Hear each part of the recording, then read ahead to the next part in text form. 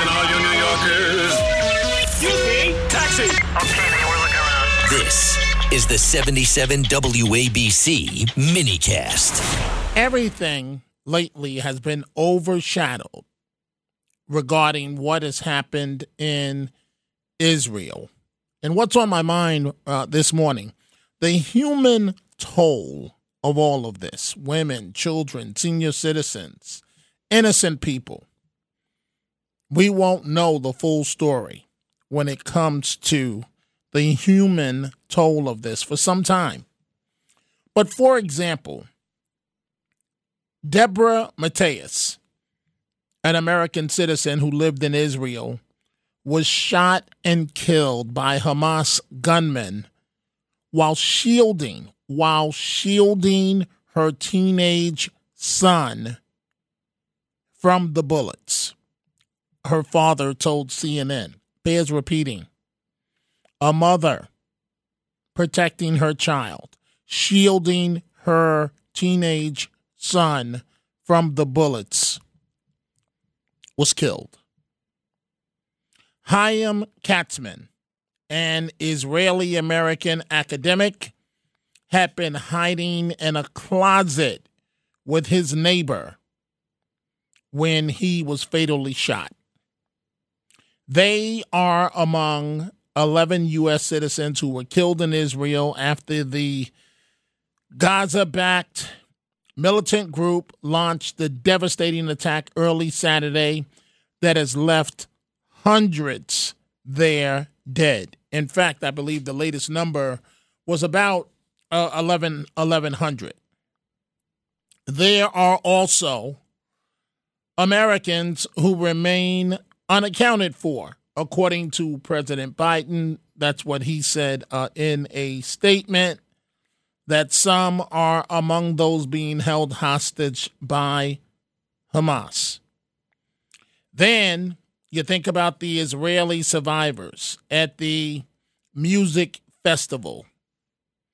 Hamas militants killed at that festival 260 people. At least 260 people. One of the survivors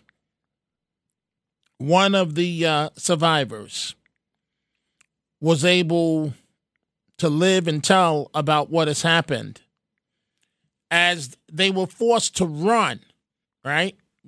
The gunfire opens up, they're forced to run, and they took cover in a bomb shelter where they were discovered by Hamas fighters who began shooting into the bunker at random. This individual, one of 10 people who survived the horrifying attack by hiding under dead bodies for hours. Horrifying video shows people crammed into a tight space, some hiding under the bodies of those that were killed. So hiding for some 7 hours under dead bodies. At a hospital, the human toll of all this, at a hospital that is some 25 miles from the Gaza Strip, that hospital saw 700 people treated in the first 18 hours. A pregnant woman came in after being shot in her abdomen. She survived, but the baby did not. The hospital, again, treating 700 attack victims in the first 18 hours. As I said during Bill O'Reilly's program, I can't discuss this type of carnage, but I can talk about what it's like to be in Israel and be at a hospital when people are under attack and being treated after bombing incidents. It's horrible.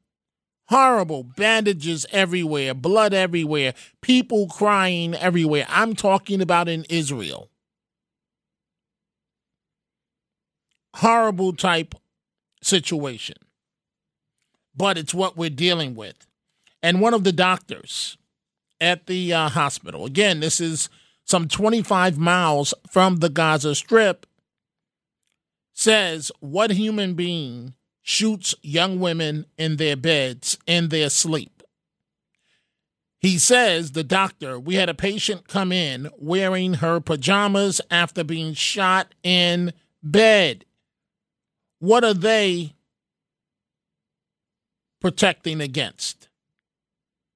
And again, one mother lived, the baby did not. So I have been so greatly impressed of the work of Trey Yingst of Fox News in Israel on the front line, his life on the line, doing remarkable reporting. We see your calls that are coming in from White Plains to Farmingdale to Brooklyn to the Bronx.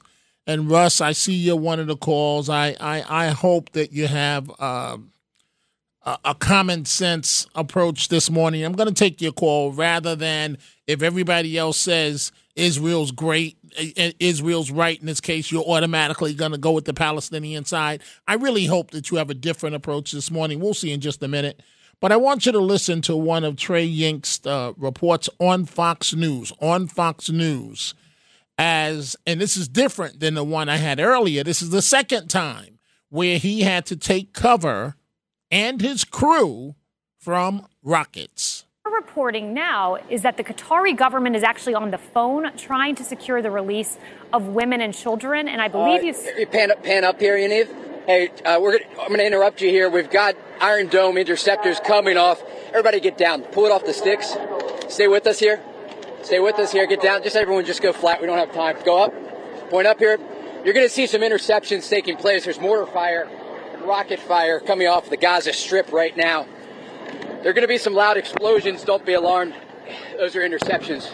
There you go. Just listen here.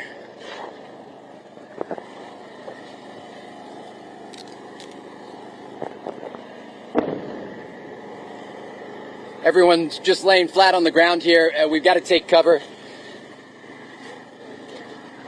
So, again, we're just going to stay down here for a moment, but this is what communities along the border are dealing with. It is constant fire.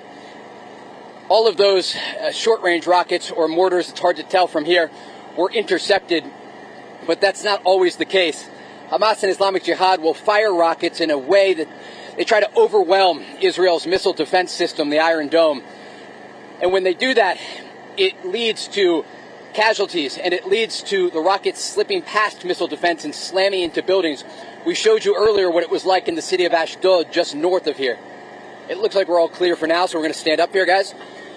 But again, just a sense of the constant back and forth. The Israeli airstrikes continue at this hour, as do the rockets from the Gaza Strip. That is the reality of what's going on in Israel as we speak. You have people that are being held hostage.